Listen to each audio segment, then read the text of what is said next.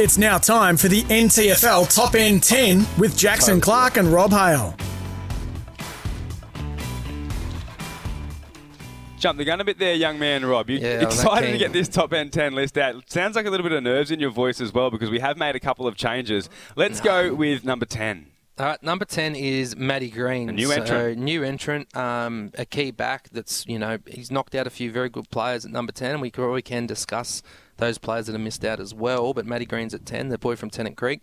And I've also heard that he might have hit up Waratahs, and Waratahs weren't keen on him last season. Wow. So I don't know the truth to that. I haven't asked Waratah people, but yeah, it's a massive loss if that's true. Exactly, a former Waratah junior. Wouldn't be letting a player like that go. Tell us about what he brings to the St Mary's lineup, and feel free to jump in here, Raf, because I played against him last week. I've seen him play multiple times this year, and key defenders don't grow on trees up in the Northern Territory. A key defender that can be as good as any rebounding halfback, flanker. He has a really good running capacity, and he has the ability, as Robbie said, to stop their opposition best forward. Such a valuable footballer, isn't he? Yeah, definitely. And that game against Knox, standing on the sideline and seeing him up close, I didn't realise how loud he was as a player because I unfortunately didn't get to play with him. But just his voice and direction, he was definitely the loudest on the field for both sides, standing at fullback and directing and demanding where his teammates had to be. But definitely stood out for me. So not only is he beating his player one-on-one, but he's also setting up his defence. And then, because he plays in Casper and he plays on the ball, so his ball use is like a genuine midfielder. So, to have that coming out of your last line of defence, it's like having Iggy Vallejo back there again. So, yeah, Matty Green is... I definitely like to see him climb this list because he's going to have a great season. Robbie, number 9 is the old faithful. Yeah, Eddie Morris. He had a quiet disposal game on the weekend. I thought, does this slide him out of contention and another Waratah bloke take over? But then he had 10 tackles, so I like that defensive aspect to his game. And he had 10 tackles, so yeah, Eddie keeps his spot. Fair enough. Number 8. Number 8's Nate Paredes. So Nate's going about his business. He's not the best midfielder now in their side, but he is, putting in the numbers and has been a sort of driving those standards for the club. This next bloke's dropped down a little bit at number 7. 39 hit-outs on the weekend, though. Yeah, Matty Dennis at 7. I just thought, with Districts losing and falling back to 3rd, I moved Dennis to 7. So still a very good player and the best ruckman in the comp. Number 6. A bit of a fan favourite this one. Yeah, Eddie Betts comes in. He's back. He's played we've got the 5 games now to qualify. So Betts is in. Kicked 5 last week out of Palmerston's. I think Palmy kicked 8 goals for the day, maybe. And, he kicked 5. 5 out of 8 is no mean feat. He's certainly one of the most influential players in the competition, isn't he? Yeah, definitely. I'm not too sure who played on him. I didn't check that. But, yeah, very influential. And just having him in that side would have lifted the side. It would have been good to see him and play against St Mary's the week before. Oh, yeah. Imagine Betts and Ablett together in that same team. Yep. His former teammate at number 5. Yeah, Mitch Robinson.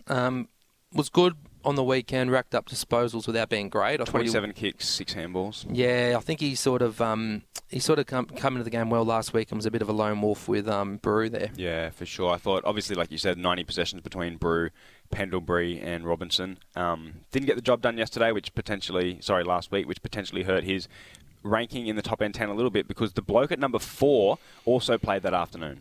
Yeah, so we got Dill Lant, number 4. So 37 disposals. Yeah, he's really going to put in some numbers that's going to make him the number 1 player. This week, I'm predicting 40 for him against Tiwi because he won't get a match up. He holds the record for the most disposals ever in a game in the NTFL, or equal with Michael Barlow with 48 disposals, and that was against Tiwi. So is that challenging it this week, Clarkie? Potentially. Well, he had 40 plus against them earlier in the year, so he's got form. He's got a track record. 3 goals on the weekend as well, I think. He kicked a couple. I know the other week against Palmerston he had 28 and 3. I think he kicked 1 last week. So he is hitting the scoreboard, Raf. You're right. But the Twin Towers kicked 11 last week. So, but yeah, he's one that's going to really challenge for the top spot. Dylan Lant. Yep. Just looks like that best player in the comp calibre, isn't he? Right now, he probably, if the form of the last 3 weeks, anything to go by, he's probably there. But it's a body of work over the season that we're judging on. Well, let's get to the top 3 because you talk about the body of work, and these top 3 have been mainstays in our list. One of the quietest games of the season for this man, but he's got the runs on the board. Number 3. Stephen Motlop. So he only had the 14 disposals, but kicked 2 goals to import. Like that first goal he kicked was really good on the boundary and got him in the got some momentum going Wanderers' way. So Stevie's number 3. Mr. Consistent at number 2, another game where he had 18 ground ball gets and 20 contested possessions. Yeah, my boy Baxter Mensch. Or Bax. He's Bax. What was it? Yeah, his stats are really good on the weekend. He's your super coach captain. Lock him in every week, mate. He's a 30-plus possession, dominates the contested. Every week. It's going to be hard for him now. Like he might even stay in that top 5. We didn't think he would, but geez, he's putting together some good numbers unless he goes elsewhere. Well, it's going to be too hard when you compare him with whoever we look at knocking him off that spot. When you compare these disposal averages and clearance numbers, contested posies and stuff like that, Baxter's leading these categories across the comp. Yeah, no, he definitely is, and just consistently racking it up and playing him wins as well. That all just is what I like to hear.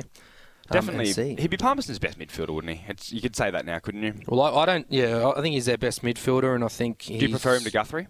Oh yeah, way more. Yeah, I prefer him to Guthrie. I think Guthrie's probably their 6th, 7th, 8th best player now. Which is a sign, if anything, of how good Palmerston are travelling to have a Nichols medalist drop that far down the list. But obviously, you're right. The wins on the board will be what needs to happen for Palmerston, for these players, I suppose, to get that recognition they deserve, or at least some of their supporters think they deserve. Number one's Brodie Philo. So he is playing in that Nightcliff side that's struggling. I think he's a bit of a lone wolf at the moment, and he is racking up the numbers still, whilst rotating pretty heavily. So Brodie Philo's number one. Do you think he will start to maybe drop down the list with Nightcliff losing? Yeah, I reckon so. But and the way I rate players is always from the better sides, unfortunately. So if you're in one of those bottom sides and you're racking up 35, I think it's harder to stand out in the good side. The way I read it, Raf, and feel free to chime in here, Rob, Philo last week had 34 disposals, 8 clearances. I think he had twice the amount of clearances as his nearest teammate. I think he had like 12 more disposals than his nearest teammates. So my opinion, and I agree with what you said, Philo's going to have to get those numbers almost every week to maintain this number one spot. Is that where you have it, Rob? Yeah, definitely. They didn't even give him best on. They gave Nyhouse, I think, but I've dropped Nyhouse out of the top 10 as well. So that's a bit controversial. But let's talk about that. Some of the best players outside of this list. I know you compiled a best 20 players outside of the top 10 type list. Yep. Who's on that?